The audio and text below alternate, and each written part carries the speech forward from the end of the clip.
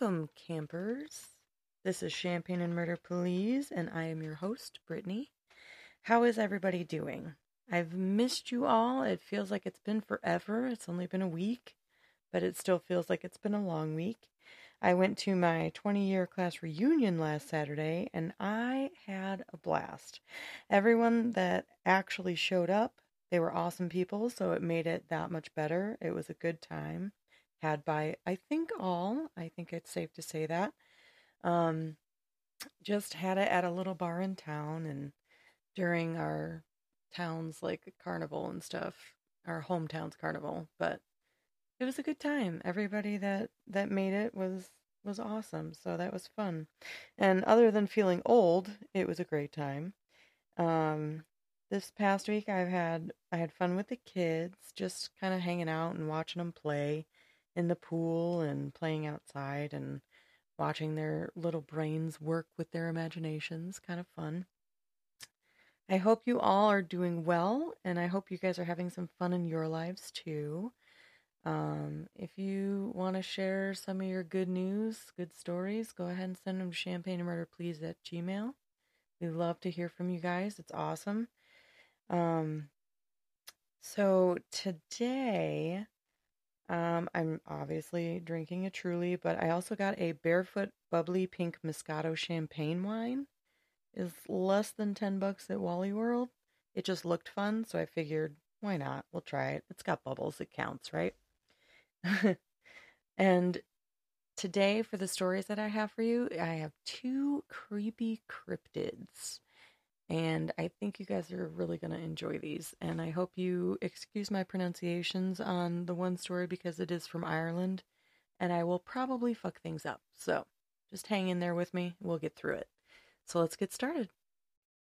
So the first creepy cryptid that I have for you is the Enfield Monster. And it is an unidentified creature that was spotted around Enfield, Illinois, and it is not the same as the Enfield poltergeist, though, so don't get it confused. That's for another time. Some say it may have been a wild ape or an escaped kangaroo. Others believe it to be an alien, demon, or genetic mutation. Either way, whatever it is one of the strangest creatures ever chronicled in cryptozoology lore. It was nicknamed the Enfield Horror due to it being spotted in Enfield, Illinois. The first encounter occurred on April 25th, 1973, when a young boy named Greg Garrett claimed he had been attacked by a bizarre beast while he was playing in his own backyard. Greg described this beast as having no less than 3 legs, grayish, slimy skin, short claws, and reddish eyes. He went on to explain that the creature, quote, stamped on his feet with its own 3-clawed, foot-like appendages, and it was so bad that it had torn up his tennis shoes. Greg, hysterically crying, ran away from the creature and to the safety of his own home. Although Greg's encounter was technically the first one recorded, it was the second encounter a half an hour later that is what gained the creature its notoriety. Garrett's neighbor, Henry McDaniel, and his family had their own face-to-face encounter with this creature. Around 9:30 p.m., Mr. and Mrs. McDaniel arrived home to find 2 of their children completely frightened out of their minds. When they asked the children, they claimed that a thing tried to break into the house through the door and then through a window where there was an AC unit mounted. And it all happened while their parents were away. It was then that they all heard a scratching sound at the front door. Skeptical, Henry McDaniel assumed that the scratching sound had been just a wild animal, so he brazenly flung the door open, and what he saw before him would have shaken even the most courageous of men. Standing before Henry on his stoop was the very same red-eyed monster that had frightened his own children and had attacked Greg Garrett less than an hour before. McDaniel quickly backed away from the door, slamming it in the process. He stumbled to his closet and grabbed his flashlight and his .22 pistol. His family, struck with horror, watched as he went back to the front door, and with the conviction of a man who is dead set on defending his home and family, he threw open the door once more, revealing that his first vision of the impossible creature was not just some hallucination. McDaniel would later describe the beast to the police, saying, quote, "It had 3 legs, a short body, 2 short arms coming out of its breast area, and 2 pink eyes as big as flashlights. It stood about 4.5 feet tall and was grayish in color, and it was trying to get into the house." End quote. McDaniel fired upon the creature and he hit it, but to his surprise, it didn't fall dead or wounded to the ground. Instead, it, quote, "hissed like a wildcat" at McDaniel. McDaniel said he fired a total of 4 shots into the creature, assuring anyone who would ask that he had not missed hitting the creature. He stated, quote, "When I fired that first shot, I know I hit it," end quote. After this encounter, unbelievable as it may seem, McDaniel claimed that the odd creature tore off into the night, covering an area of about 50 feet in a series of just 3 leaps, before it disappeared into a bush along the L&N railroad embankment in front of his house. McDaniels called the police immediately, but by the time the Illinois state troopers arrived to the scene, the only evidence of the encounter that remained were a series of scratches in the siding of the McDaniels' home and dog-like prints in the yard. But there was something amiss about the prints. They were unusual in that they had 6 toe pads, and even more intriguing that they represented a 3-footed animal with one track that was slightly smaller than the others. McDaniels may have believed that his encounter with the Enfield monster was now in the past, but then, on May 6th, he was startled awake by the neighborhood dogs howling and barking. McDaniels got out of bed and once again grabbed his gun, and this time, with much trepidation, he opened the front door. This time, however, the encounter with the beast was much less intimate. McDaniels claims he watched the creature from some distance as it slowly made its way along the railroad tracks near his home. He said, quote, "I saw something moving out on the railroad track, and there it stood. I didn't shoot at it or anything, and it started down the railroad track, and it wasn't in a hurry or anything." End quote. It wasn't long before the press got wind of the weirdness, and they came out in full force. But it really wasn't until McDaniel's second report that the media frenzy really kicked into overdrive. White County Sheriff Roy Posher Jr. was so perturbed by the sudden influx of press and people who were just curious looky-loos, not to mention the panic the community was experiencing. So he threatened to put McDaniels in jail if he didn't stop inciting the panic by telling everyone his wild and terrifying story. To make the already precarious situation even worse, some well-armed, albeit amateur, posses of, quote, monster hunters started patrolling the areas near the L&N railroad track sightings. On one of those patrols, a group of 5 young men allegedly had a run-in with a creature who was identical to the one Garrett and McDaniel had encountered, with the only notable addition that the creature was also covered in hair. So, as their story goes, the men discovered the beast hiding in the underbrush and they opened fire on it. But just like with McDaniels' encounter, their bullets failed to cause mortal injury, and the monster fled at a speed the eyewitnesses say was faster than any human being could achieve. The last eyewitness, Rick Rainbow, that's a name. I'm in love with it. I love it. A news director at the radio station WWKI in Kokomo, Indiana, he and 3 other unnamed individuals claimed they saw a gray, stooping, 5-foot-tall creature lurking outside an abandoned house not far from the Garrett and McDaniel homes. The group of 5's encounter was neither as harrowing nor as close as the previous encounters, but Rainbow and his crew were able to record the monster's very disturbing scream. It was then that cryptozoologist Loren Coleman arrived to investigate the eyewitnesses' claims, as well as to listen to the recording of the beast's haunting cry. Coleman also searched the area where eyewitnesses claimed to have seen the creature. He said, quote, "I traveled to Enfield, interviewed the witnesses, looked at the siding of the house the Enfield monster had damaged, heard some strange screeching banshee-like sounds, and walked away bewildered." End quote. In the July 1974 edition of Fate magazine, Loren Coleman and Jerome Clark featured the Enfield Horror in an article entitled Swamp Slobs Invade Illinois. Coleman even chronicled his discussion of this case with famed paranormal investigator and best-selling author of the Mothman Prophecies, John A. Keel, in his book Mothman and the Other Curious Encounters. Years later, Coleman would compare his Enfield investigation with another he had conducted regarding another legendary creature that many assume is of alien origin, the melon-headed monster known as the Dover Demon, stating, quote, "The Enfield Horror was my case investigation. It was much different than the Dover Demon, however, and was more like a combo phantom kangaroo, devil monkey, and swamp ape situation," end quote. Other investigators would go on to suggest the monster was associated with a slew of UFO sightings that had allegedly plagued the area during the same time period. And for those who lean more supernaturally, they have asserted this beast, with its aggressive tendencies towards humans and trying to break into houses, they say that it has all the earmarks of a classic demon attack. That wasn't the first suggestion that there was an apparent ET occult connection to the creature. While the two phenomena are not directly related, the primary witness in the Northport Devil case from Florida, Michael Rowley, also claims that the creatures that have been sulking around his house in Northport are of both extraterrestrial and demonic origin, which would make them aliens from hell.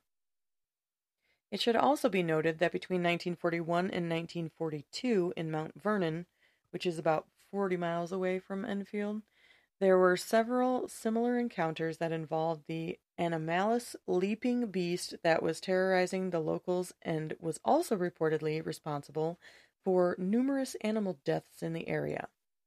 Eyewitnesses claimed that the Mount Vernon monster was somewhat baboon-like, hence their devil monkey analogy, and was able to leap 20 to 40 feet in a single bound.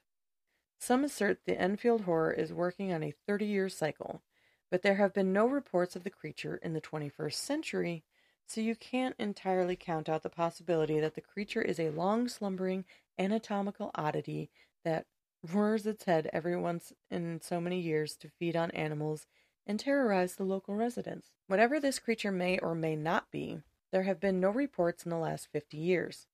It doesn't mean the beast isn't still lurking in the shadows of the same train yard, waiting to return to scratch on another door in the wee hours of the night. The incidents had been widely reported in the press at the time. The story appeared in the newspapers throughout the state on April 27, 1973, and on May 7th there was an interview on the WGN radio station, among other articles and papers. And there was an updated summary of the events that appeared in Pennsylvania's Reading Eagle in August of 1973. So the stories had made their way all around the country, like everybody knew about this horror. And after the arrest of 5 self-proclaimed monster hunters, the residents of Enfield feared that the press coverage would bring further monster hunters who could accidentally shoot their livestock or even local residents. Then, in 1978, researchers at Western Illinois University, headed by David L. Miller, investigated and analyzed the incidents, publishing it as a case study in social contagion. Researchers found there were no more than 3 incidents reported of the first-hand encounters, and that those reports had subsequently been exaggerated by news outlets and local gossip, turned it into an epidemic of fear. And so, according to the study, they said, in this area of southern Illinois, it is not unreasonable to assume Mr. McDaniel and the radio news team had actually seen an animal. People interviewed framed the events in these terms. Their accounts admitted the possibility that large dogs, calves, bears, deer, and wildcats had been sighted. Some suggest that an exotic pet, such as an ape or a kangaroo, was the catalyst for the monster reports. Finally, some people tactfully suggested that Mr. McDaniel had a notoriously overactive imagination and had probably been shooting at shadows. In any event, we interviewed only one person who agreed with Mr. McDaniel's claim that he had indeed seen a, quote, monster from outer space. And that is the Enfield Horror.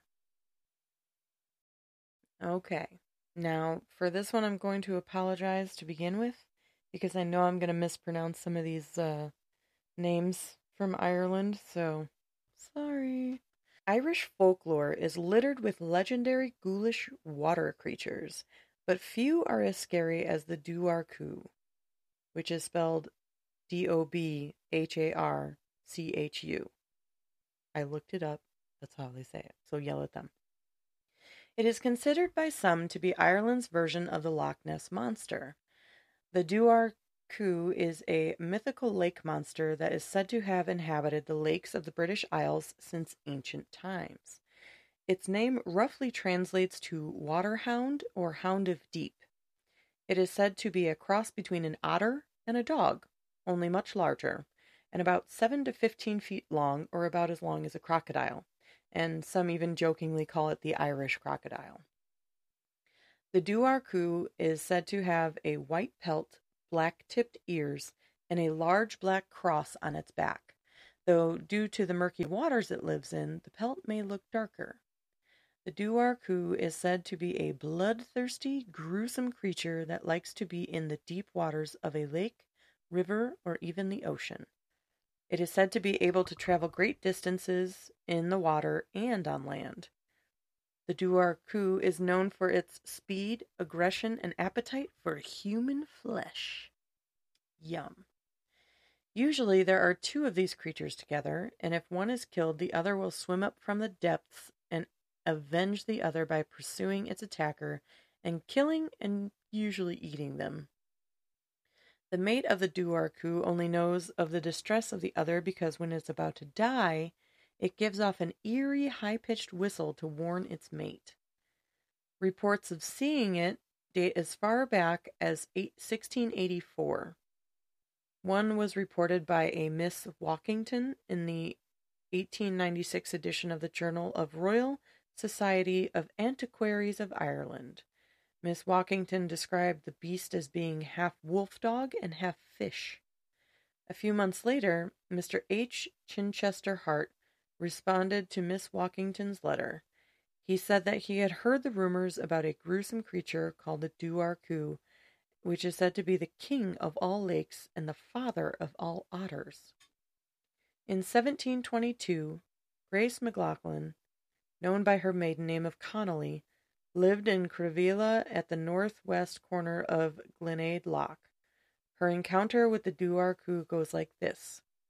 She went down to the lake early one morning to bathe and wash clothes, and some say her husband Terence went to the lake to look for her, either because he had heard her scream or because she hadn't returned later that evening. Either way, he made his way to the shore of the lake. Both accounts, though, say that Terence rushed down only to find Grace's mutilated body with the Duarchu sleeping on top of her. Terence then ran home and grabbed a dagger to kill the beast. But as it was dying, it let out its whistling yell to its mate, who then rose from the lake. The second Duarchu chased Terence from the lake. Terence hopped onto his horse and began to ride for his life. He rode for many miles with the Duarchu close behind him. But after being chased for so many miles, Terence had to stop and have his horse reshoed, which, if you're being pursued that closely by this demon otter, I don't think you would have time to stop and reshoe your horse, unless you lost him somehow. I'm not sure. But anyway, the blacksmith at Cashel-Garin, known to be a wise man, knew the ways of the Duarchu, and he gave Terence a sword and told him, quote, when the creature charges, he'll put his head right through the horse. As soon as he does this, you be quick to cut his head off. End quote. The Duarchu came at full charge, then put its head right through the horse, just as the blacksmith had predicted. This time, however, Terence was ready. Determined to avenge his wife's murder, Terence put his sword through the Duarchu's head and killed it instantly. There are further details to back up this story. Grace Connolly actually existed, and what's more, carved on her tombstone is a detailed depiction of her killer, Duarchu. Keep wanting to say Chew. It is located in Cornwall Cemetery in the town of Drumans. The tomb itself is so old that most of the written details are illegible. However, Grace's name and that of her husband can be made out, and the carved Duarku is much clearer. The creature is shown lying down with its head and neck flung backward so that it is lying flat on its back as if it is dead. A spear-like weapon is shown piercing the base of its neck and coming out below its body. What's little known is that both Duarku and Terence's horse are buried in County Sligo, not far from where they were both killed. The creature is believed to live in many lakes around Ireland. Now this is where it's going to get me. Shireen's Loch Achill Island in County Mayo is where the largest concentration, as of yet unsubstantiated modern sightings in Ireland have been. Evidently, there is a smaller population of Duarku that lives in the loch, but it is believed that they are migratory and don't live in that loch all year. As recently as 2000, an Irish artist, Sean Cochran, and his wife claimed to have witnessed a Duarku in a lake on Orkney Island in Connemara, County Galway. Cochran described it as large, dark, and it had orange flippers. He said, quote, "The creature swam the width of the lake from west to east in what seemed like a matter of a few seconds." End quote. He concluded that it finally leapt onto a boulder, and before it disappeared, it gave the most haunting screech. The Duarku is said to be more frightening than selkies, which are seals who can take human form, or kelpies, which are mythical water horses said to live in rivers and lakes in Scotland and Ireland. Duarku is considered to be an immature form of the Loch Ness Monster.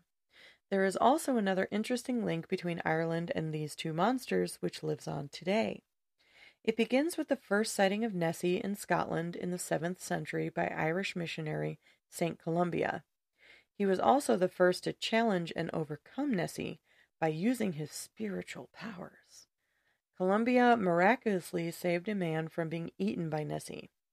The story leads to another myth that Nessie's babies came to the lakes of Ireland to avenge St. Columba's actions. And before you think that the Duarku is just another imaginary fable, there is some evidence to suggest it may actually be real. Another theory suggests that this creature travels extensively. Some researchers connect the famous lake monster Bessie from Lake Erie in the United States with the Duarku. There have been several sightings of this large serpentine monster that followed Irish immigrants to the heartland of America. There is an unconfirmed sighting of Bessie that describes a terrifying encounter with a huge lake creature that killed 3 people in 1992. A more elusive but more sinister creature has apparently been attacking swimmers in Pump House Beach near Port Dover in Canada since August of 2001. Other reports say that these creatures inhabit various scattered locations all over the New England area, as well as the Great Lakes region. And there are little to no written records of the Duarku, since its legend has relied heavily on oral storytelling and tradition. So if you plan to visit Ireland, be on the lookout for Duarku in the lakes and rivers, and even on the land. And that is the Duarku of Ireland. So I just wanted to throw this story out here because it just came across my newsfeed this morning. I was looking for something else, but this came up, and I just wanted to give it a little bit more coverage. Philadelphia authorities recently announced on Wednesday, June 14th, that they are still searching for Shalea Porter. I think that's how you say it. I'm sorry if that's not right. She was last seen on June 5th near her grandmother's home on the 4600 block of Fairmount Avenue. The missing teen was supposed to graduate from her high school on June 9th. Currently, there have been no arrests made, nor have authorities disclosed any possibility of foul play in her disappearance case. However, her relatives have reportedly told reporters that the teen had not shown any signs of running away. Porter was described by Philadelphia authorities as an African-American female who stands 5'6" and weighs 120 pounds, with brown eyes, black hair, and a nose piercing. She is known to routinely use public transportation around the city. According to authorities, Porter's family reported her missing after they found her phone on her bed on June 5th. They became further concerned on June 9th as the 18-year-old missed her graduation, leading her relatives to believe that she may have been held against her will. In an interview, her mother, Kalia Porter, sorry if I'm saying that wrong, described the moment she made the tragic discovery of her 18-year-old missing. Quote, "I sat on the couch and called her phone, and that's when I realized that something is not right. Her phone is here, but she is not. Shay would never have missed her graduation. Shay would never have missed the opportunity to go to college. Shay would never have left her mom." End quote. On Tuesday, June 13th at 3 p.m., members of the local community gathered for a joint search effort at the Motivation High School on 59th Street and Baltimore Avenue. At the gathering, Porter's mom spoke out about her daughter, who's her only child. "My daughter is a beautiful, wonderful, smart, intelligent young lady." And she added in another interview, "I need her back home. She's got a bright future ahead of her. Just bring my baby home." As part of the search effort, many members of the local community have posted news of her disappearance on Facebook. Her mother is also handing out flyers in the area to raise awareness. Kalia Porter described the harrowing effort, stating, quote, "I've been out here at the corner to corner passing out flyers, handing them all around the city. I made over 2,000, end quote. Authorities have released no further details about the incident. Kalia Porter said in an interview with Audacity that she will provide a cash reward for anyone who can provide information on the teen's whereabouts. So if we have any Philadelphia listeners, which we might not, I'm not sure, just keep an eye out, keep your ears open. Let's hopefully get her back home safely. That's all I can hope. So